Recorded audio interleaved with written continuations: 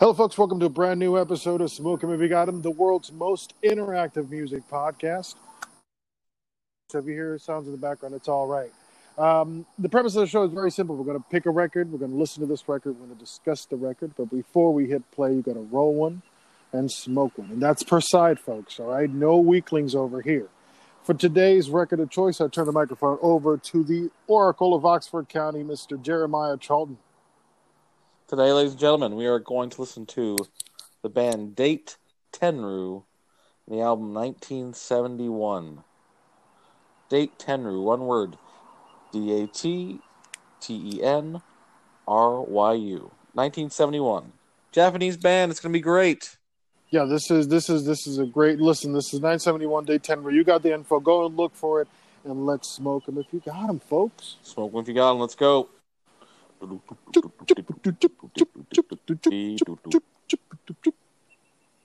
Uh-oh, this is a dangerous album right here. Now, this is probably not what you expected, correct? Not at all. I was not expecting this at all, man. This is a rock and roll record, man. Came out aggressive out of the gates, didn't they? Ooh.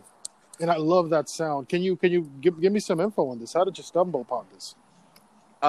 This I came across with most of the Japanese rock stuff I came across was the Julian Cope Jap Rock Sampler book. Okay. And in the back of that book, he has a great list of top 50 Jap Rock albums. And so I went through that, listened to all of them. And that's one of the albums that's on there. So that's really how I came across it. This is a hell of a record, man. I mean, pure rock and roll, organ-driven, mysterious. You know what it reminded me of? As soon as the sound started popping, it reminded me of Crimson Live in the early 70s. Just aggressive as hell. Yeah. The main, the first track is just so aggressive. Like when he starts singing and the beat. I thought it was a mistake what I was listening to. I didn't think that this was going to be what it was. Legit. Yeah, it's like so punk. It's super punk. That's a great, yeah. Now is that first track in English? No, nothing's in English. It's like there might be some words we hear now and then. I don't know. Yeah, there's certain to paint the picture, folks. We're listening to Datetenryu 1971. It's a live recording of this band that is a complete mystery to myself, but it's the sound of punk bands that tried to come out of New York in the early 2000s. This is what they were trying to do, but 40 years ahead of time. I can't. Yeah. Man, this is so aggressive. It's so rock and roll. It's a live show from '76. There you go. The band started in '71. Okay, that's why the name of the album came out in 1996. It was. So they recorded a bunch of like that. They recorded actually quite a few times, but they never released anything back in the day. Mm. They played a bunch of festivals back in the day in Japan. That's what it sounds like, a big festival type band. Is this a power trio, quartet? What is it? Yeah, you got the bass player, you got organ, drummer, and guitar player. And when you say organ, we're not talking about any old organ. This is Deep Purple cool organ. It's super cool. Everything sounds like it's running out of a Marshall amp, slightly distorted and slightly pissed off. The lead singer is the bass player. Oh, man. No wonder the bass sounds like it wants to rip your head off the whole time. And the bass player played in Les Relais de Nudes. Oh, folks, that is a band. Yeah, we got to talk about that band. That's a hell of a band. Now, so track way, correct? Like, obviously. By far. Now, what do you think about track 2? Like, all of a sudden, it's like a prog band, like, but really, cool, aggressive. Man, I collected Crimson Collector's live records, right? And in that era of the early 70s, they really amped up and beefed up their sound. everybody had these like super gigantic stadium cock rock records. This band kicks off with that big stadium sound, and then all of a sudden we go into intricate music paces of progressive rock. I was not expecting this from the first track to the second track. Right, yeah. Yeah, cohesive though. I've really never heard a band quite like them because of that mix of the. I mean, I've heard a little bit of. There's a couple, maybe like one or two other bands I could say are a little bit like punk and prog-ish.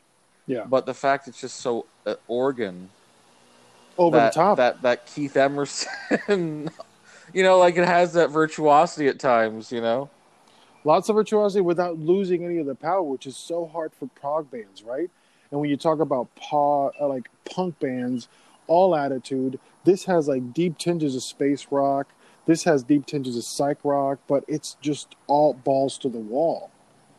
So now this was released on CD in '96. This is never released on vinyl. Wow. And it took a long time for it to even come out. Yeah, so it's crazy. This band, they reunited actually, and they were playing like up till recently, I think.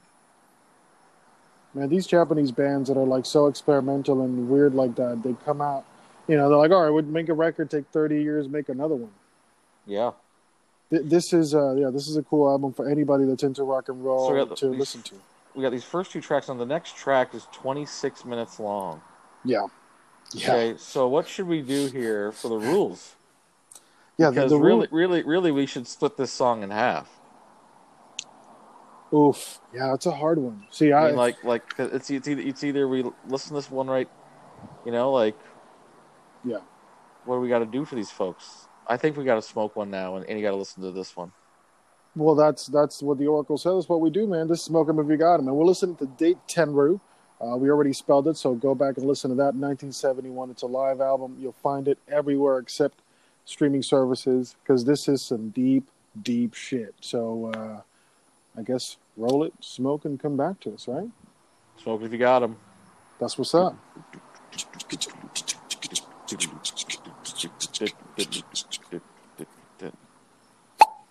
Sounds like the waves are just crashing in the background by you, G. Just by waves. Me? Yeah. I know it's traffic, but it sort of sounds like waves.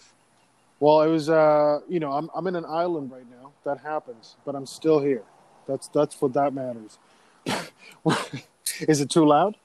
No, it's beautiful. Perfect. So we're listening to Datetenryu. Beautiful. 1971. It's a live album. It's a hell of a damn record. And if you are just catching up to us, go back and start it from the beginning and roll two numbers to catch up with us because this is just Here perfect. We go. Doromamire, 2612. The big, long track. What are your feelings on this track, man? No, I want your feelings. I always want your feelings first. This track felt like I was taking acid in a journey. I was taking acid in a mushroom sandwich. I can't. Again, the organ is so. What was the word you used before? There's so much virtuosity in the playing without the energy being lost. No. The soundscape here is crazy. The mood they're trying to set is insane. The fact that this is a Japanese band, it doesn't sound like a Japanese band at all. No, not at all. And what's cool, all the songs so far do not sound anything like the other songs, This sounds like a compilation of different rock and roll bands from Japan, legitimately. Except that the raw, shitty recording quality, which I admire to put it out, after all these years, like. And the thing I told you is they recorded actually in studios, but never released it. So all these years later, they're like, yeah, you know what? That band we had all those years ago, we were really fucking good. Let's put this album out. What should we put on? Let's do that live album. Really? Where the drums are? Yeah, let's do that one. Let's do that one. Yeah, for folks that listen to cassette tapes or whatnot, this is definitely the sound of a bootleg or picked up off a radio station. It is grungy, it is amplified, it is loud, and it always overwhelms the microphone. So if you have studio recordings, you will want to use those because those are clean. If you are this band, you want to go with the dirty, noisy recording so that people capture the energy of it. But I mean, I love that, man. I love that about this record. Now I got something that's going to really interest you. Okay. So I told you it was released on CD. Correct. In 1996. In 2018, a company released it on tape. Really? Yep. That really does interest me. That's what I'm talking about. And guess what? It's so obscure, Discogs has it listed, but not one person has it for sale. Nobody wants to let go of it. It's too good. No. Wow. I mean, that's got to be some sort of record, though, because think about it. The record goes 76, comes out in 96, reprint comes in 2018. That's a long time to get records out. Yep. Now, you mentioned that they got back together briefly. Was that when that record came out? They got back together they're in the mid '90s, and they've been playing ever since then. I think on and off. Well, Datetenryu, this is the first record that I've heard from them. They are officially going in my Hall of Fame of obscure bands, and this is not even the end of the record. But so yes, the super long track, right? It takes you a lot of different places. And it's psychedelic for sure on this very track. Very visceral. Compared, the first track's very punk rock. Next one's sort of still very rock, but progressive punk, which is weird. This one is more progressive, but not progressive, sort of strange psychedelic. Yeah. Now track 4, the little short one, 4-minute one. Ooh. That one is really weird. That's where they really go out. Try to melt everyone's brain. I don't even know where to classify that bottom one just because it's so strange. And again, it keeps getting weirder and weirder as we go down. And then the last song is the really pretty one. Yeah. Which has vocals. And now that I say that to you about the bass player being in Let's Realize the Nudes, doesn't that song remind you of... Oh, it does. Now that you point that out, it really does sound like that. And he doesn't obviously have the cool effect on the vocals, no. But the vibe and the chords and I mean, for anybody that's into Velvet Underground, it has that vibe, man. It feels like, again, it doesn't sound like a Japanese band at all. It sounds like a New York hip band, and from 2005, easily, man. Isn't it funny that a lot of the energy 2010. of this band, a lot of the energy this band created 40 years ago, it's what bands are emulating in 2005, 2010, and nobody knows about this band. That's the beauty of Smoke 'Em If You Got 'Em. Man, I love this album. This is a great record. Hip in the world. Hipping the world and hipping ourselves, man. I really didn't know about this. Now, the cover for this album, considering that this is a band that takes 20 years to put things out, the cover of this album is very 1996. It has nothing to do with the actual music. in the cover department, it's a little lackluster. Could be a Bush cover album. Oh yeah, it's the terrible fuchsia color and garbage. Worst album we've had. Worst album cover we've had. By far, but the music is so good that I might even give it a star extra because of that. And the Fahey wasn't good either. The Fahey cover wasn't that great. Oh yeah, if you haven't heard the John Fahey episode, go back to our archives. It's the episode right before. But great album. Terrible artwork. But every other of our albums, artwork's been really cool. So they've all been Hall of Fame. But the music on this, which is what we talk about here, the music on this is unparalleled. Yes. Nothing that we've talked about sounds or feels this way, and I'm down with that. Artwork is important as a band, though. It really. I wonder if when they did the repressing of this, they came up with a different. I can't give you a perfect rating if your artwork isn't cool. Definitely, and the other way around. If the artwork is the best and the music is shit, get the fuck out of the way. Well, that doesn't work. That's worse. Now, deserve to get slapped. To tell you the truth. Yeah, standout for me in this album, legitimately, the whole time, the organ and the B3 work is out of control. And I can't stress enough, because we've talked about the energy and the high pace of the tunes, right? The rock and roll feeling. But when they drop it all down, it is absolutely gorgeous. It's a journey. Yep. So we are going to do a little review, correct, G? A little review? Yeah. Yes, so my picks of songs for each of these albums that we've recently done. Yes, we are. So going back to the Popol Vuh episode, one right after Canada Day, folks.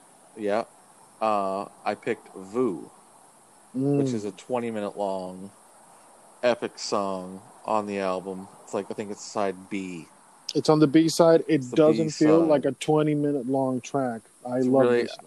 It's like that really powerful organ, if you remember. Yeah.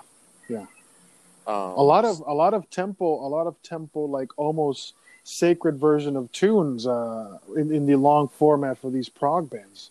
You know, everybody's trying to search some sort of religious experience. It delivers. Oh yeah, they're on a journey. They're on a journey, right? So it's called drugs. Yourself. Yeah. Well, I don't have to say like it's not the only thing, but that's probably helps. Yeah. Helps lose your inhibitions to get into tune with the music, most likely. Yeah. So Vu is the first contender for best of, according to the Oracle. What's next? Correct. Next was the song "Apple Core Machine" from Sandoz. Ooh, Sandoz, how I love thee. Track 1, I think, off of the album, the opening track. Hell of a statement with that band. And that one was the one that sort of, to me, it reminded me of Beefheart. Yeah. Beefheart. Bluesy, but yet weird, off-time, off-kilter riffs. Really complex drums on that track. Yep. If you remember. Really cool. Next would be Daizan. Ooh. The one that really put a hurting on both of us recently. Oh, tell me about Daizan. You said the name and my knees buckled. For Earthly Thinking, it's I think it's the longest track on the album. 9:39. It is. Yeah, longest journey on the dirt. And it's great. That one just goes everywhere. You got like, I think you have the kalimba, or not kalimba, but the marimba. I'm sorry. There's marimba. Yeah, there's marimbas in the back. Yeah. And like it's prog, it's melting, it's tribal. Yeah. I mean, Daizan's everything really on that. That's a strong contender. Yeah. By the way, this week the bands that we covered this week are real heavy hitters. You know, none of these bands were halfway there or medium. No. These were all solid bands. And folks, if you're trying to catch up with what we're talking about, there's going to be a playlist on the website. You'll be able to access no problem. Noise on Port on Facebook, and you can get all the stuff there. And as usual, all these episodes are on the archive, so subscribe and check them out. Go ahead. So this is episode 22 right now for us. Mm-hmm. And so we got 2 more, and then episode 25, we're doing something special because obviously we're record collectors. We are list maniacs, of course. Yeah, right? Yeah. So I think for episode 25, we're going to, of our first 25 records, pick list from toughest to least tough. Oh, I like that. King of the Mountain. I like that. Who really stuck to you? So the last 2 tracks, John Fahey, Wana was the last. Ooh. The last song of that album. It'll make you weep. Acoustic, yeah, beautiful acoustic fingerstyle track. And then today's track I picked was the first track, the power punk, just awesome song. That right there is a compilation that I would buy any time of day. Any time of day. I love that idea. By the way, we never speak about what we're going to really do on these. We have a basic structure, but that idea for the 25th episode, I am digging as hell, man. We're talking about it now. That's going to be a great one. Gotta do something special for number 25. I mean, that's hella special. Again, it's going to be a hard one. We've covered nothing but excellence here on Smoke 'Em If You Got 'Em. And I got to say hello, before we drop out of this real quick, I got to say hello to the folks out in Germany. We got a bunch of you maniacs in Germany that are going back to the archive, and they've become like the number 1 audience for us. So what up, Germany? Thank you for that. They got the best music we've gone through, right? Like, I mean, That's many great German albums, right? We've gone over, you know? And, yeah. So my question is, where do you want to go tomorrow? Do we want to go back to Germany? You know or what? do you want to go to England America? Do you want to stay in Japan? Or do you want to go wild card? I'm going to go with wild card. I'm going to go with wild card. Ooh. I'm going to go with wild card. So, folks, listen to what I just said. Now, this is because they call me the Oracle of Oxford County. For a reason. For a reason. Because I said, no, we're not going to do prog in Germany or Japan or Great Britain or America. Now it's wild card. It's everywhere else. Yeah. Everywhere else, right? Oh, yeah. Okay. Do you want to even take off Italy off the list to make it harder? Yes, I do, because we've covered Italy. Take Italy off that take list. Italy off the list. We don't. Come on. We could just talk about Italian prog rock bands all day. Let's make it harder. Day. So let's take Italy off. We're doing wild card, folks. So we're a true wild card tomorrow for you guys. And then we'll go to Germany for 24, and then obviously 25 is going to be special. I'm stoked about that episode, man. What we listened to today is Datetenryu 1971. Go check that out. Disregard the artwork, because we both agree 2 out of 2 trash. But the rest of it, wow. Hot fire. Yeah. Catch yourself a hot one. Sit down and listen to this. By the way, blast it, because this is the right way to listen to this record. Thank you for listening as usual. Thank you for subscribing. 25 episodes almost. This is insane. It started as a joke, but we take it really seriously. So thank you for listening to us. I am G. That is the Oracle of Oxford County, Jeremiah Charlton, and we'll catch you tomorrow. See you, folks. Smoke me got 'em. Peace.